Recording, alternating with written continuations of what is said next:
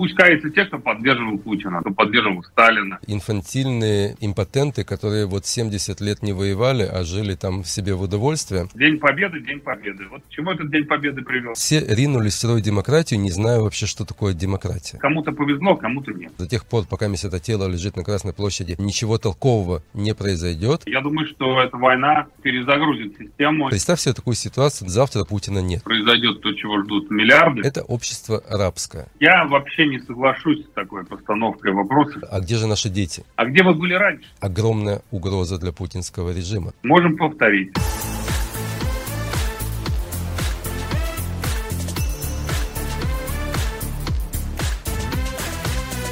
Гвозди. Авторская программа Арика Нудельмана. Гвозди. Добрый день, дорогие друзья. В эфире программа «Гвозди». Я Арика Нудельман. И сегодня у нас в гостях Дмитрий Гудков, российский оппозиционер. Дим, добрый день. Приветствую. Дим, давай начнем вот с чего.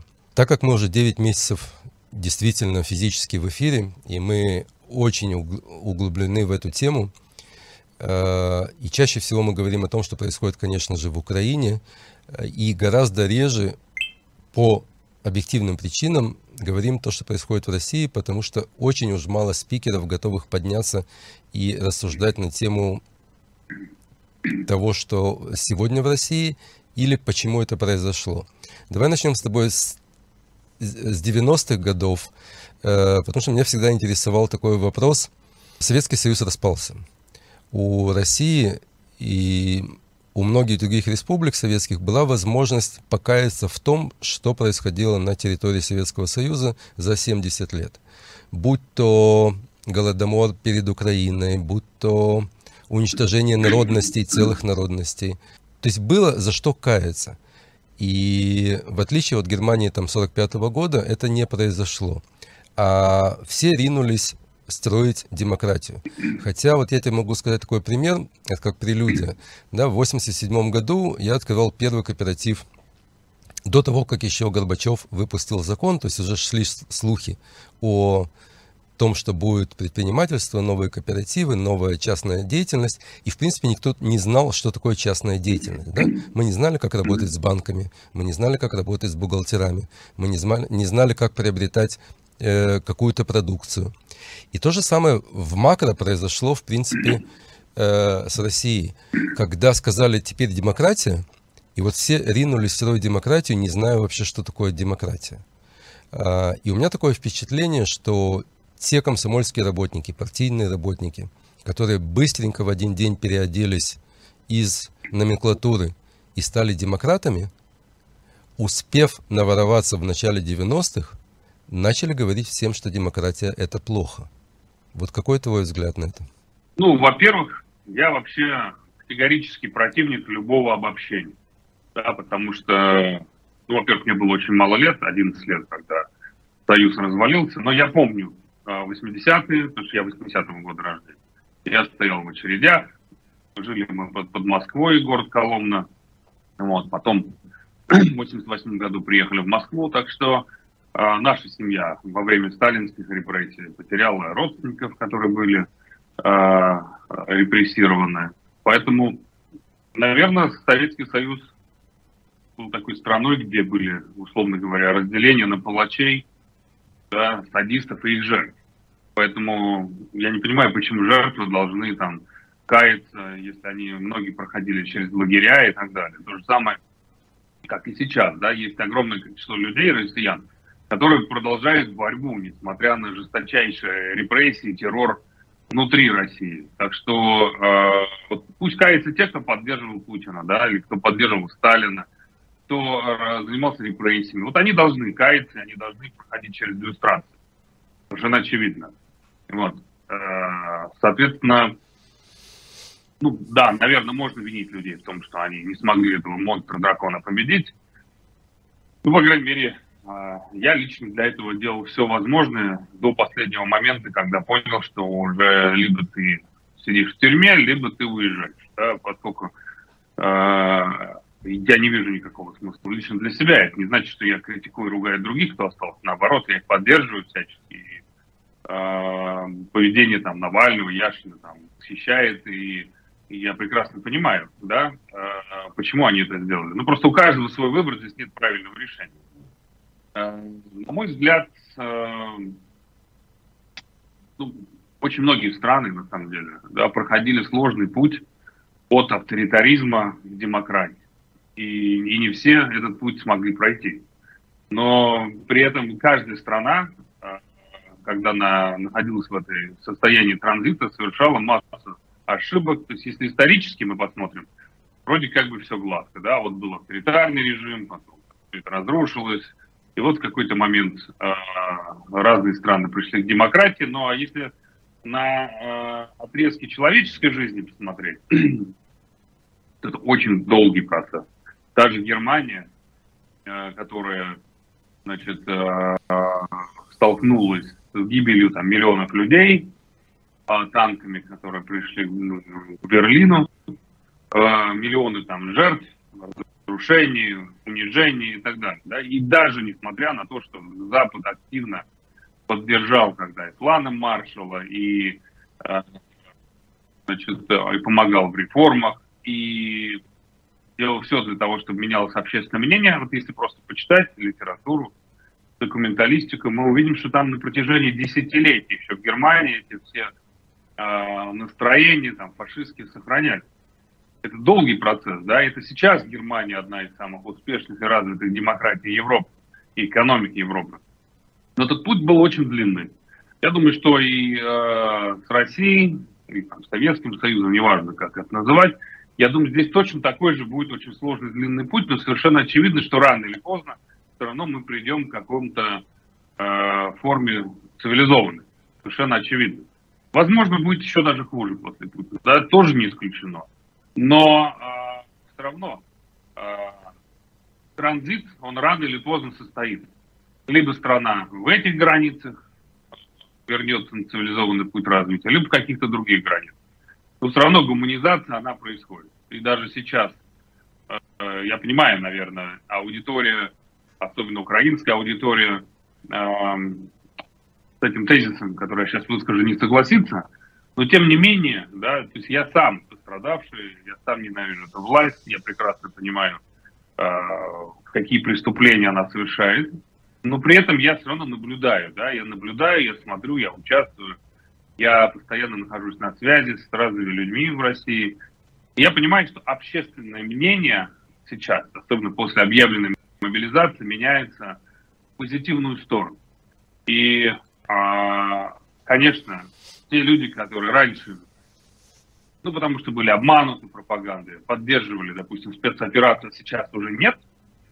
Мне тоже чисто по-человечески иногда им хочется сказать, а где вы были раньше? А как вы могли вообще поддерживать убийство людей? Как вы могли верить этой пропаганде? Это эмоционально. А если отбросить эмоции, то любой такой трансформацию сознания нужно поддерживать, потому что наша же задача не только войну остановить, наша задача не только скинуть Путина, наша задача сделать так, чтобы на месте России появилось государство, которое больше бы никому не угрожало. А значит, нужно что-то делать со 140 миллионами, которые там живут. Ведь надо менять не Путина на Пупкина, на Иванова, а нужно заниматься общественным мнением. Да? Нужно людей переубеждать. Там уже очень много сомневающихся, очень много, которые действительно верят пропаганде. Но при этом количество тех, кто сейчас уже выступает против войны, выросло за последние 2 месяца, ну, очень прям кратно. Да? То есть по последнему опросу Левада-центра 57% уже выступают за мирные переговоры, только 36% за продолжение этой спецоперации, как они ее называют. Понимаете? И наша задача сделать так, чтобы сторонников Путина, сторонников войны, сторонников имперского вот этого курса, сторонников милитаризации было как можно меньше.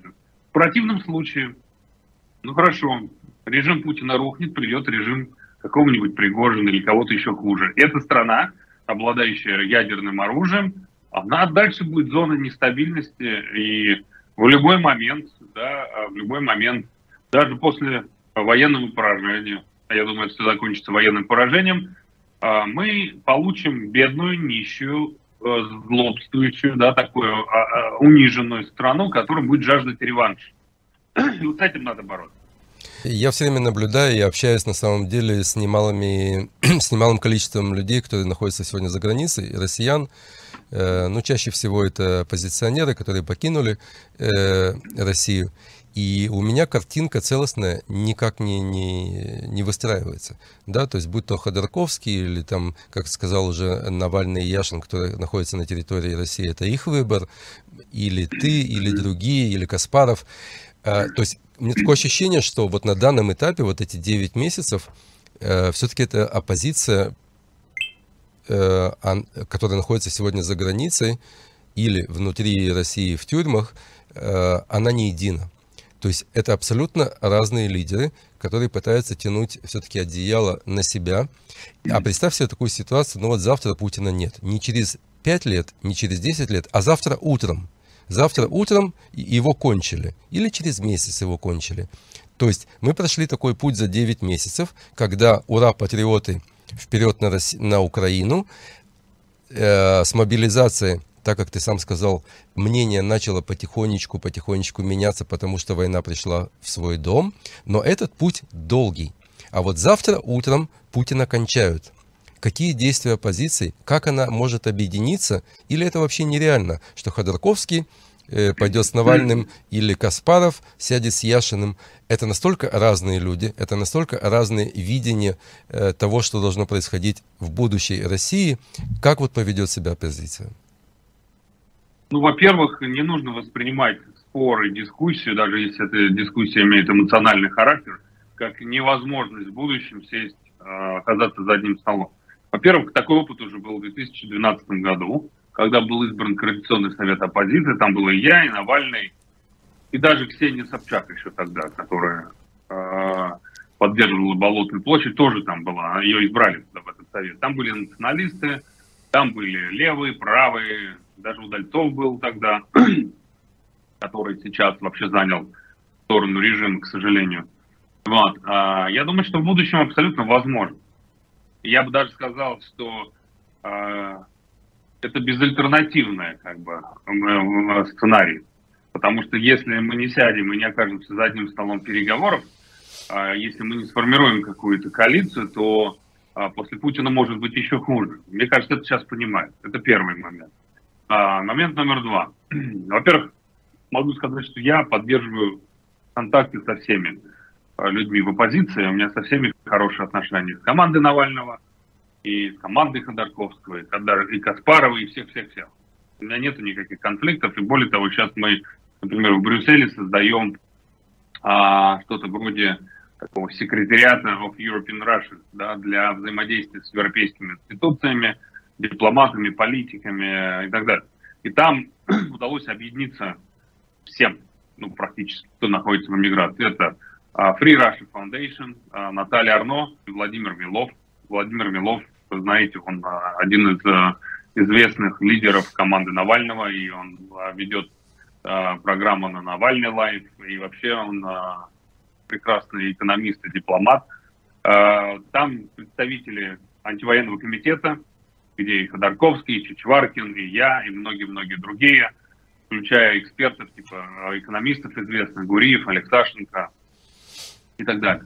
Вот. Там же РКД, Российский комитет действия, который организовал форум «Свободной России» в Вильнюсе, это Гарри Каспаров, Иван Тютин и многие другие. То есть нам удалось создать сейчас некую платформу для диалога, для взаимодействия с разными европейскими политиками, дипломатами, где мы, с одной стороны, мы поддерживаем Украину, мы формируем мнение западных политиков, ну, по крайней мере, стараемся влиять на это, для того, чтобы принимались правильные решения и в отношении Украины, и в отношении России, и как раскалывать элиты, и какие санкции эффективны, какие неэффективны. И в том числе помогаем российским беженцам, которые подвергаются репрессиям, которые выступают против войны. То есть это большая такая работа, которую мы начинаем. Мы делаем вместе.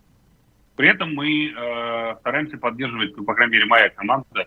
А я, знаете, как в середине нахожусь. Я вроде уехал не так давно. У меня половина команды в России, половина уехала. Поэтому я себя так до сих пор и не чувствую иммигрантам, вообще миграции, когда ты добровольно уехал, да, нас просто выкинули, вышвырнули. Мою тетю взяли в заложницы, там, 62 года. Вот, и она находится под подпиской о невыезде, а чтобы меня выдавить из страны и запретить мне участвовать в выборах, ее тоже как-то посадили. Она была с убийцей в одной клетке 2 суток на ВВС Петровке. На Петровке сидела. Так что, на самом деле, я думаю, что если завтра произойдет то, чего ждут миллиарды, наверное, на нашей планете, и Путина вдруг не будет каким-то образом, то, конечно же, появится мощное протестное, антивоенное, антиправительственное движение, которое, на самом деле, само продиктует некие правила для политиков, потому что мы же все-таки, в отличие от Путина, да, мы прислушиваемся к общественному мнению, мы зависим от наших сторонников, и сейчас идет именно тренд на объединение. Запрос появился. Поэтому я просто уверен, что в час X все разногласия будут отброшены, тем более, что после войны что важное произошло.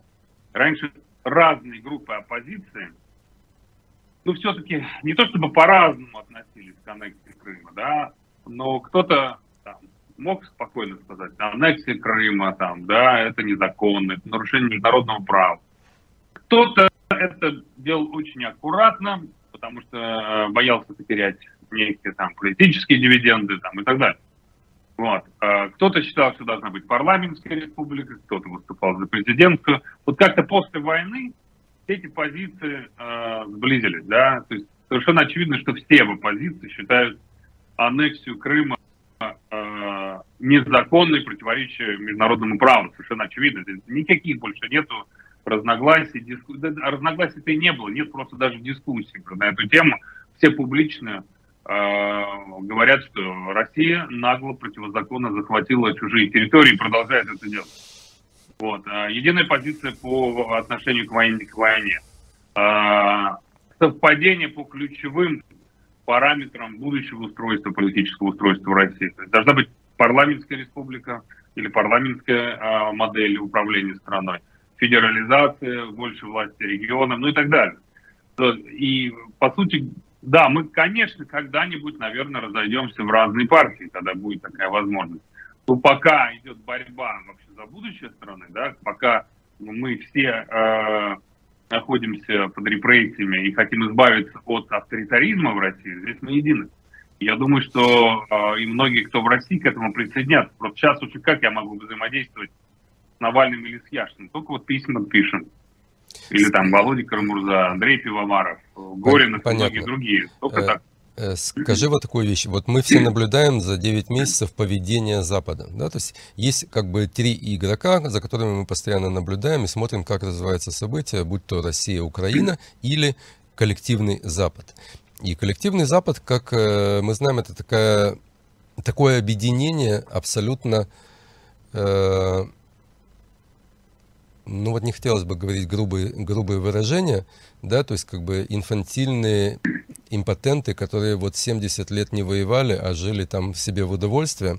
И особенно не дергались в первые дни агрессии России, потому что если бы там за 3 дня взяли бы Киев, ну, они бы это съели бы. Ничего бы страшного не произошло, и они бы с этим мирились бы. Там дальше выстраивали бы свою политику по-другому. А здесь произошла ситуация, что Украина выстояла, да? Что Зеленский не покинул свой пост. Что в тот момент, когда он не покинул свой пост, зародилась новая украинская нация, абсолютно свободная, совершенно с другими мыслями. Откинем то, что после войны у них будет куча вражды и куча национализма, это все будет у них. Я хочу посмотреть тот сценарий, по которому сегодня Соединенные Штаты и Европейский Союз помогают Украине. И, соответственно, якобы делает все для того, чтобы Россия слабела. Теперь вопрос у меня такой.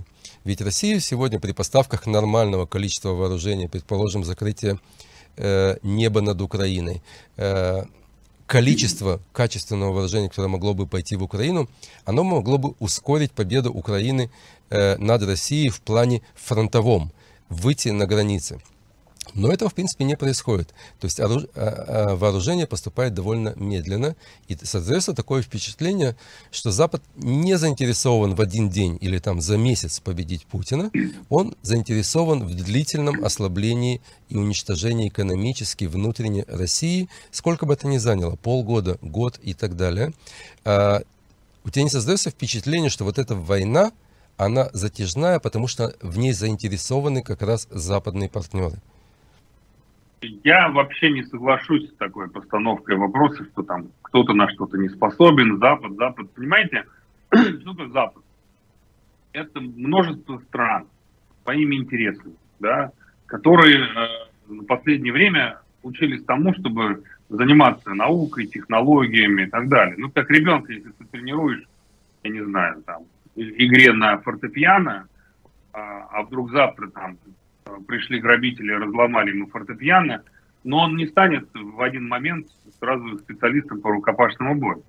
Это же совершенно очевидно. Конечно, Запад был не готов к войне, потому что они с Путиным торговали и думали, что он рациональный как бы автократ, да, а он оказался фанатиком и преступником военным. Это эксперты, даже российские эксперты, многие не могли предугадать, да, спрогнозировать. Я могу сказать, до войны общался, мало того, что я с экспертами общался, у меня еще был инсайт от депутатов, от чиновников, которые меня уверяли, что Путин никакую войну не начнет, это блеф. Даже внутри путинского окружения многие в это не верили. То есть Запад, конечно, не был готов. То, что вокруг Украины, да, Запад объединился, чтобы поддержать, во-первых, единые позиции у всех. Да, мало оружия, да, недостаточно для того, чтобы там ускорить процесс, но при этом, если разобраться, почему так? Ну, во-первых, есть страх перед ядерной войной, потому что люди жили, вообще ни о чем подобном не думали, а здесь вот стоит фанатик и угрожает всем, расчехлил ядерную боеголовку, и всем тут угрожает. И неизвестно, что он будет делать в случае прямого конфликта России и НАТО, да? Вот, это первая причина, она достаточно уважительная причина, согласитесь, это раз. А второе, на самом деле, до, по крайней мере, 2014 года НАТО, да, до аннексии Крыма, НАТО была такой не самой влиятельной, практически умирающей организацией. Ни на что не влияющей, потому что все были уверены, что никакой войны не будет, никто не рискнет напасть на НАТО. И американцы тоже эти расходы сокращали, потому что не видели особой угрозы. Поэтому я думаю, что на самом деле у Запада просто нет столько оружия, как мы думаем.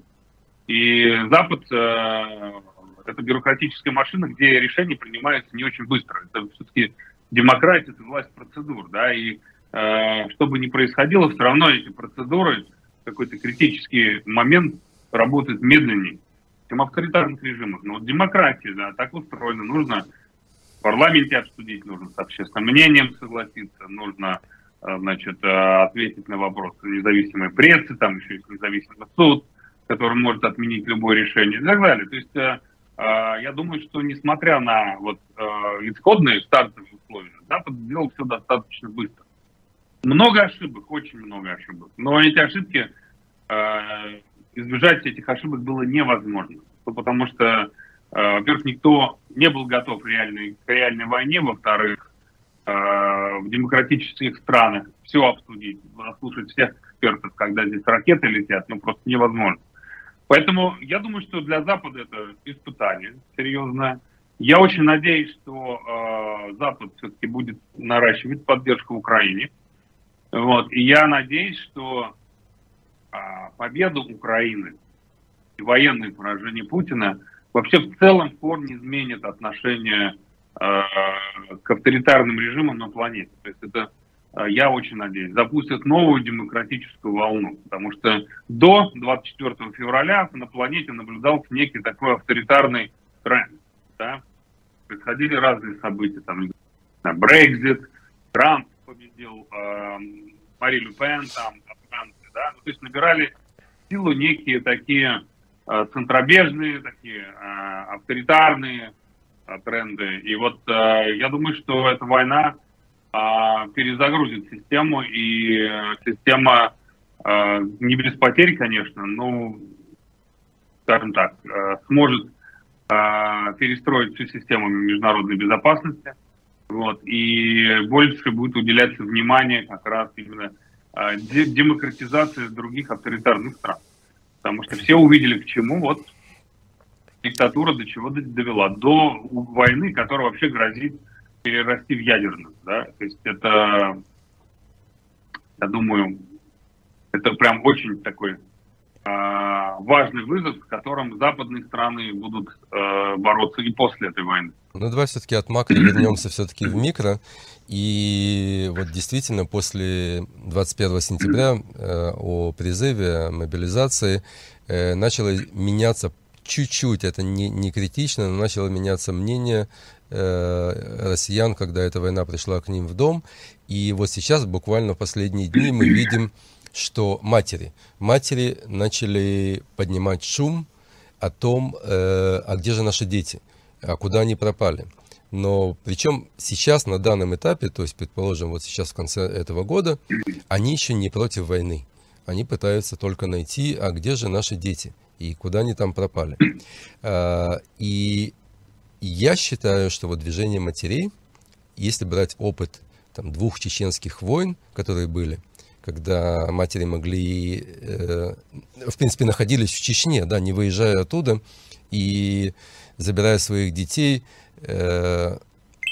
движение матерей как таковое, это может быть огромная угроза для путинского режима, потому что сотни, а может быть в будущем тысячи матерей, это еще то сарафанное радио.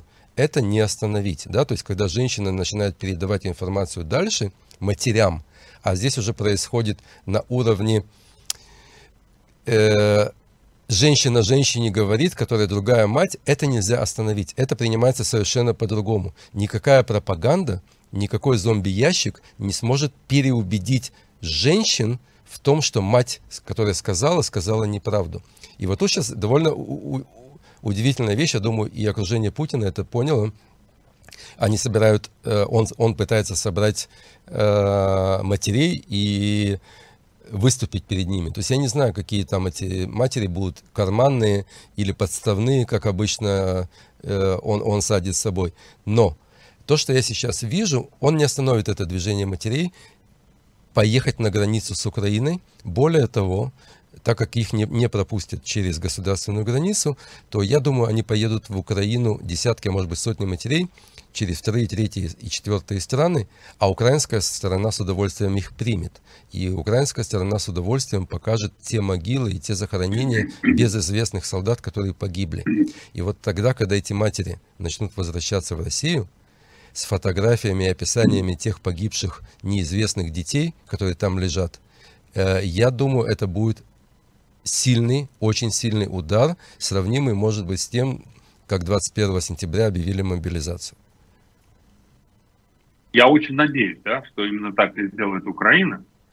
Вот. И я очень надеюсь, что люди, которые хотят, чтобы война остановилась, люди, которые хотят, чтобы Россия перестала представлять для них угрозу, смогут в этих ужасных, трагических обстоятельствах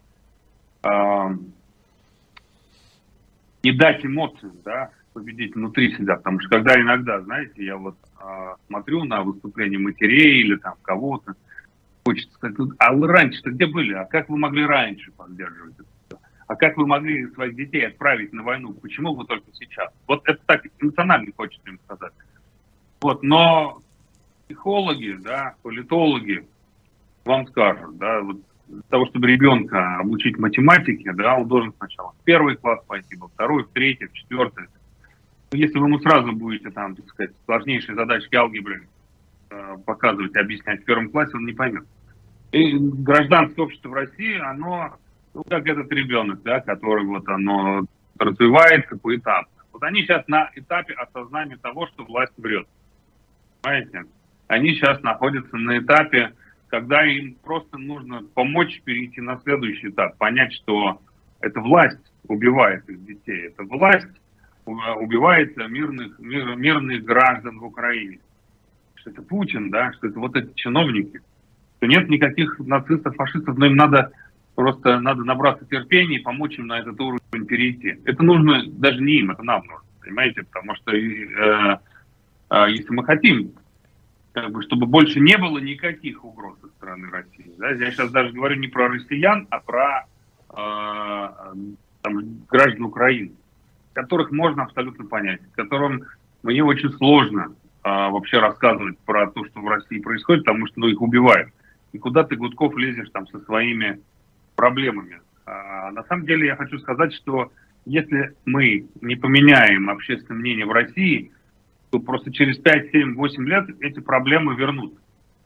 Вот я о чем говорю. Да? Я не пытаюсь сказать, что проблемы там каких-то россиян, да, они что-то значат по сравнению с проблемами украинцев. Вовсе нет. Я просто не хочу, чтобы это потом вернулось через какое-то время, да, когда страна даже проиграет, трется, дальше будет продавать нефть, газ, там, углеводороды, затаит обиду на весь мир, вот, там будет реваншистское настроение, там, значит, будет своя пропаганда, которая будет рассказывать, значит, за там 5-7 лет экономика перейдет на военные рельсы, произведет кучу всяких разных ракет, и потом опять на фоне какого-нибудь кризиса или еще чего-то кто-то дальше решит, что нужно отвлекать внимание от внутренних проблем, начнет снова войну. Я просто вот о чем говорю, да, и для того, чтобы этого не было, да, нужно не просто добиться поражения Путина, не просто остановить эту войну, да, нужно еще сделать все, чтобы там настроения поменялись, чтобы больше там не было почвы для нового, для строительства новой пункты там военные, фашистской диктатуры. Вот с этим надо будет бороться. Это главная задача после окончания войны.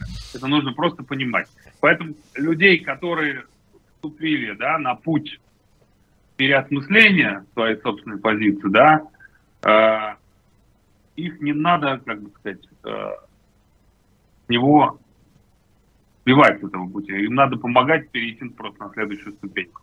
Хотя, честно, мне даже самому это очень сложно, потому что меня иногда раздражает. Что за тупость такая? Ну как можно было там? Ну как? Или когда там женщина едет в автобусе, помните этот кадр? Я не помню, где, в каком регионе России, и ей по WhatsApp пришло сообщение, что ее сын погиб. Да, и вроде бы как бы и жалко женщину, да, сын погиб. И вот она говорит, проклятая Украина. Ей еще в голову просто не приходит, при чем здесь Украина? Это твой сын, его преступная фашистская власть отправила убивать мирных людей в чужую страну. Он погиб, да, его убили как преступника. И почему-то виновата Украина, да? Вот пока еще люди не дошли до новой какой-то ступени гражданского развития, да, чтобы прийти. Но можно ей сказать, ах ты, сволочь такая, ты там родила убийцу, убийцу отправила, и все. И после этого никакие аргументы на такого человека действовать не будут. Да, то есть, а чтобы ей перейти, может быть, где-то надо посочувствовать и сказать, слушай, дорогая, давай я тебе расскажу, как все было. Нам очень жалко, что так произошло. Но ты знаешь, что это же вранье все, пропаганда. На самом деле так-то, так-то, так-то. И это очень сложно всегда людей переубеждать, которых пропаганда 10, какой 10 там, 20 лет обрабатывают. 20 лет. В продолжение вот то, что ты говоришь, я все время вот думал, что российское общество, будь то при царизме, будь то при коммунизме, социализме и советской власти, будь то эти последние 30 лет, это общество рабское. И сейчас я поменял свою точку зрения, и я тебе приведу пример из еврейской истории. Да? То есть как бы еврейский народ довольно долго на этой планете существует. И вот наша история, когда мы находились в Египте более 400 лет, и когда пришел Моше и говорит, идемте, у нас есть наша земля, ну я так вкратце скажу, да, а они ему все сказали, да ради чего? Нас здесь кормят, у нас здесь есть крыша над головой, у нас есть работа, ну иногда бьют, ну иногда что-то не так выходит. Куда идти в незнакомые места, кто нам что будет обещать? И он им рассказывал, какая земля их ждет и так далее. И никто не соглашался, и все его посылали. До тех пор, пока Всевышний там не сделал 10 казней и убедил их в том, что действительно там существует Всевышний, существует другая земля, существует другая судьба. И вот тут я понял, что у россиян, у многих в глубинке, а глубинка это большинство России, это небольшие города, они не рабы, они смирились с судьбой, а это гораздо хуже. Ну вот у нас такая судьба, ну вот у нас нет электричества, ну вот у нас нет 50 лет дорог, но у нас туалеты во дворе. Это судьба, а это гораздо хуже, нежели рабство, потому что рабы еще могут встать и что-то изменить. А когда у тебя на таком уровне, что ничего изменить нельзя, что бы мы ни сделали, и куда идти за лучшей жизнью, вот тут, мне кажется, вот это то состояние, в котором находится сегодня большинство российского общества, плюс та схема, которую Путин выстроил, пропагандистскую, да, но он выстроил бизнес-систему. То есть сегодня погибший россиянин в Украине – это сумасшедшие бизнес-вложения для семьи. То есть он превратил это в бизнес. То есть семья, которая получает после этого там 10-12 миллионов за погибшего солдата, это примерно то, чтобы он заработал за 20-25 лет своей жизни. Церковь, которая сказала, погибший солдат отпускается все грехи, это та же самая бизнес-система. И когда люди видят, ну хорошо, вот так как ты привел пример с этой матерью, да, ну погиб он там в Украине, но она получит свои 10 миллионов, но она будет клять эту Украину еще 100 лет. И не поймет, что произошло. Смотрите, оно вроде бы звучит логично, да? С другой стороны, не бывает вот простых решений или простых объяснений у сложных явлений, у сложных проблем. Да, и вот долгая работа там, в политике, в парламенте, когда там обсуждаешь разные законы, проекты, то как бы ты же не можешь вот с такой аргументацией подходить к серьезной работе. Потому что, ну, окей, рабское сознание или какое-то там сознание. Конечно, я с вами согласен, система, конечно, определяет. Она построенная система, она влияет на умонастроение. Да, но это только это не приговор. Потому что Украину можно назвать Украиной рабской страной? Или украинцев? Нет. Но когда-то они жили 70 лет, да? Вот, ну, я имею в виду, тоже в тюрьме народа. А потом вырвались оттуда, да? А Северная Корея рабская, а Южная? Вроде бы нет, да, потому что контраст потрясает. Да? Значит, или, например, город Ногалес, граница США и Мексики. Там граница посередине ровно, да, с одной стороны. Одни и те же люди живут, да, с разных сторон. Только на стороне Америки небоскребы, чистота, комфорт, удобство, а на другой стороне нищета там и так далее. Ну, есть кадры, где они в волейбол играют через границу. То есть, грубо говоря, конечно, если будет такая система, то значит, как бы она будет вот таким образом влиять на граждан. Если ты меняешь систему, она будет по-другому влиять на граждан. И вот Германия это тоже пример, да? Германия после Первой мировой войны, Германия после Второй мировой войны. А что там поменялось? Ну, там поменялась система. Да, конечно, система определяет. То есть и граждане влияют на систему, и система влияет на граждан. Просто Россия, к сожалению, да, она... Кстати, есть книжка, вот это про Ногалес и Северную Корею, пример из книжки от Джимогла Робинсона, американские ученые, которые написали такой знаменитый бестселлер «Why Nations Fail», да?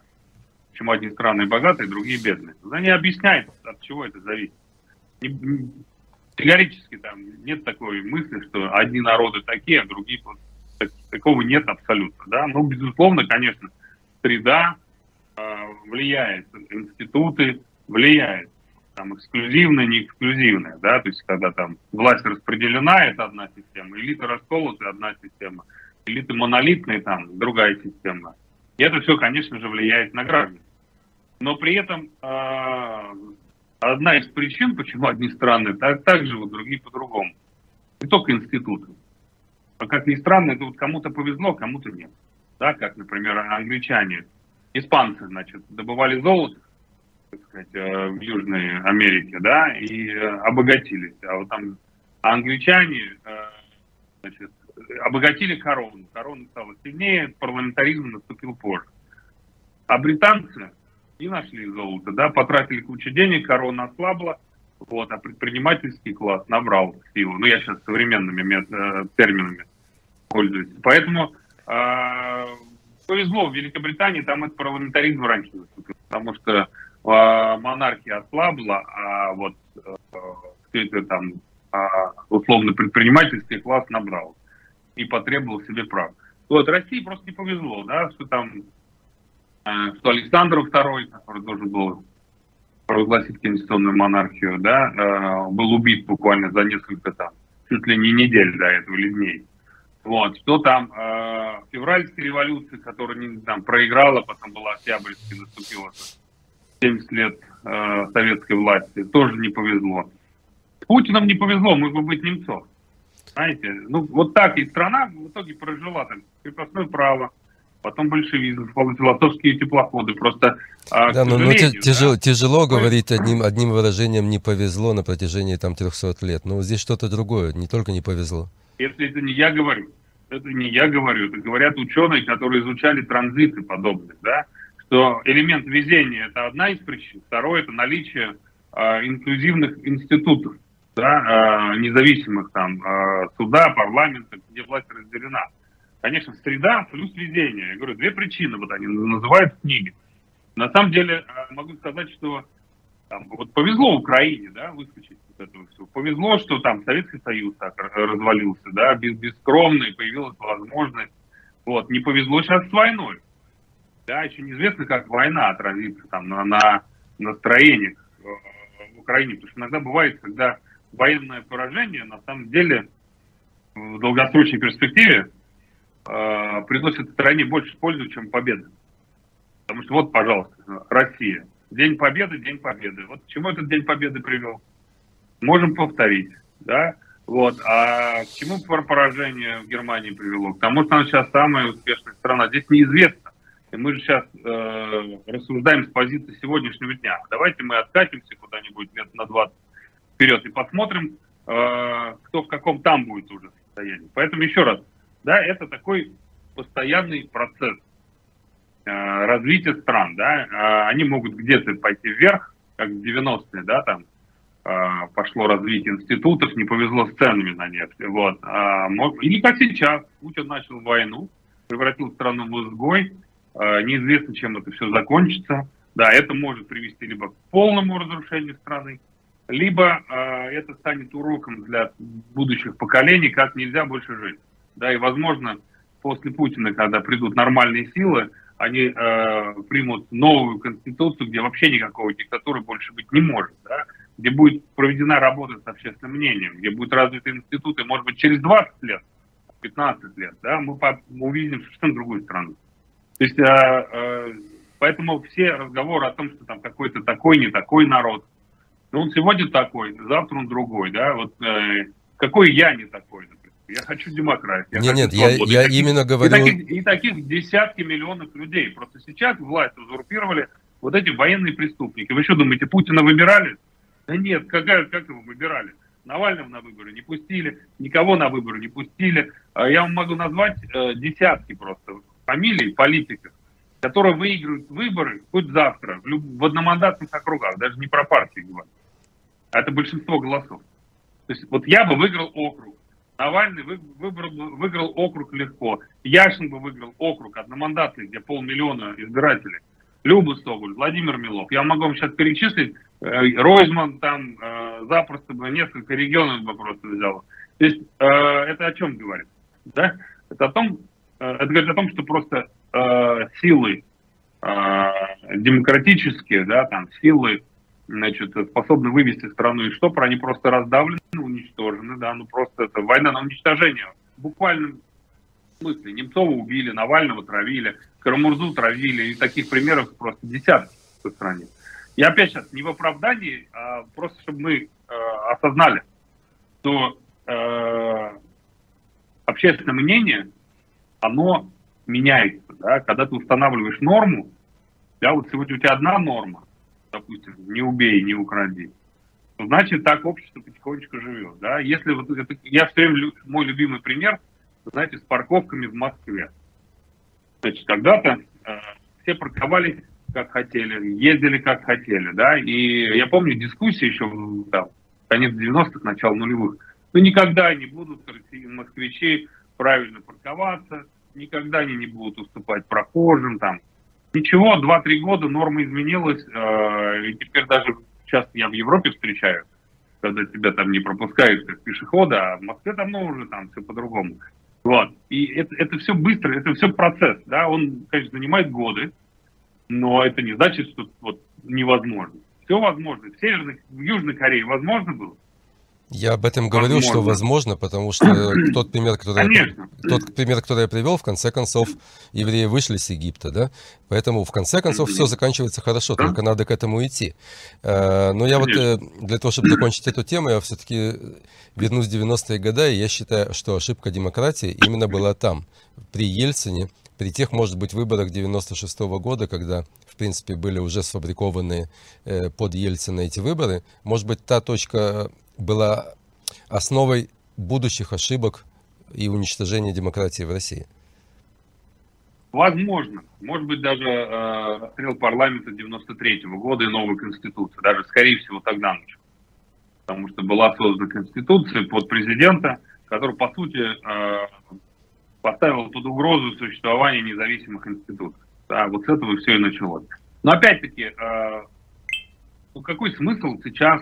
Вернее, ошибки надо знать, да, но все винить, все валить в одну кучу там и валить все на какие-то там 96-й год, это несколько не по-взрослому, что ли, да, инфантильно. Да, потому что, давай тогда сегодняшний день. Да, на каждом повороте ты можешь ошибку исправить, да, надо ее просто признать для начала.